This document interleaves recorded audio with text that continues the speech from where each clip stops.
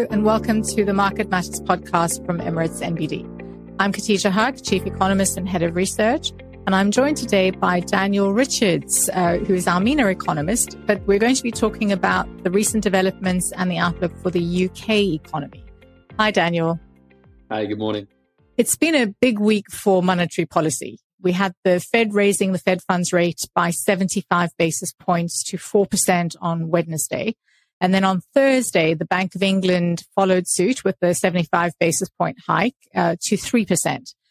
But there was quite a big difference in the tone between the two policy meetings. So from the US, the Fed chair was still very hawkish in that he indicated that even if the pace of rate hikes slows down in the coming months, which is what we expect, ultimately the Fed funds rate could actually peak much higher than he had previously thought, because inflation still seems to be quite sticky, and the US economy has been quite resilient to tighter monetary policy so far. But the comments from the Bank of England Governor, Andrew Bailey, after the MPC meeting were actually quite dovish. So he pushed back against market expectations for the bank to push rates up to 5% next year, even though inflation in the UK is actually higher than in the US. It's currently sitting over 10%. So I guess the first point to ask is, why is the Bank of England relatively dovish on rates going forward when seemingly their inflation issues are perhaps worse than those in the United States? I think essentially, to give a short answer, it comes down to the growth outlook. There is a very weak and deteriorating growth outlook in the UK at the moment. And indeed, that was stressed by Governor Bailey yesterday in the press conference that essentially the UK has already entered a recession and is expected to remain there through until mid-2024. And that will bring with it demand destruction. Now, as you say, inflation has been very high, 10.1% at the latest print, but it expects that to come down quite sharply given the challenges facing demand. And that will come from one side from rising unemployment. And indeed, when you look at the bank's employment forecast, it now expects unemployment to rise from 3.5% currently to 6.5% down the line. So obviously that will bring some destruction with it. And also, even for those households that don't lose their jobs, right? Household incomes are being eroded by this high inflation already. If you've got inflation at double digits, but that isn't being met by wage hikes, then that will eat into spending power. We're already seeing that reflected in some of the retail sales data, in consumer confidence, in YouGov polls. Everything is indicating that households are starting to wind down their spending where they can. Yeah, I don't suppose the higher interest rates are helping households either, right? Because obviously mortgage rates have gone up with interest rates, but it's actually probably a much faster pass-through in the UK than in the US, because in the United States, I've always been astonished, people can lock in their mortgage rates for 30 years. And a lot of people have done that over 2020 and 2021 when rates were very close to zero. Whereas in the UK, I remember when I took my mortgage out over a decade ago now, you could only really get a fix for 2 years, maybe 5 years at most. So that really means that anybody who took out a mortgage during the pandemic in 2020, 2021 will actually see those rates reset at a significantly higher level in the next 12 to 18 months or so. So the pass-through from higher interest rates to households in terms of the impact on their mortgages is going to be much faster, I think, in the UK than in the US. So that also presumably means less money to spend on non-essential items like going out. Yeah, I think that even if people aren't due to renew their mortgages, they're very much aware that this is something that's coming down the line. So even if they haven't been hit yet, I think it's only around 20% of households who are actually on variable rates that will have had that immediate impact. There are plenty who will be thinking, this is coming for me, it's going to get me, I'm renewing myself in April, so I'm looking at that. But obviously, if you're living in the UK and earning in the UK, it's even more of an issue for you. So you will be conscious and thinking about that. And as you say, that's going to be another factor that's going to come into your mind when you're planning your expenditure. Now, fiscal policy has been a hot topic in the UK. And I think it's fair to say that in some ways of looking at it, the government today is actually in a worse position than it was 4 weeks ago when former Prime Minister Truss announced her Go for Growth fiscal strategy, which clearly led to fairly dire outcomes in terms of financial market volatility and pushed up borrowing costs very, very quickly. So is the government today in a more difficult position going forward than it was, let's say, in the summer? And what will they need to do to try and reassure financial markets that they will be able to put the fiscal story back on track?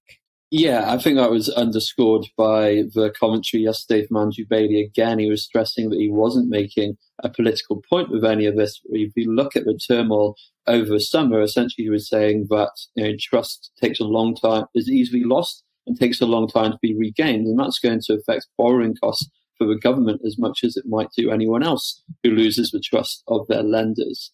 In order to re-secure that, then they're going to have to go above and beyond in stressing that they are a fiscally prudent government that is spending wisely, that is looking after the books, trying to balance the books as well as it can and not go after these uncosted spending splurge, which was essentially the strategy, the go for broke, or the go for growth rather, broke in the end, but go for growth was the intention of the previous, I won't say previous government, of the previous Prime Minister and previous Chancellor.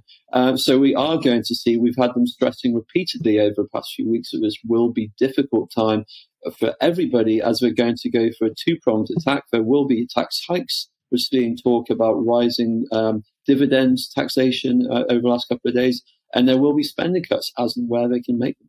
So really not a good story for households or indeed corporates in the UK, seemingly. There's been some discussion about windfall taxes, not just on energy companies, but potentially on banks as well.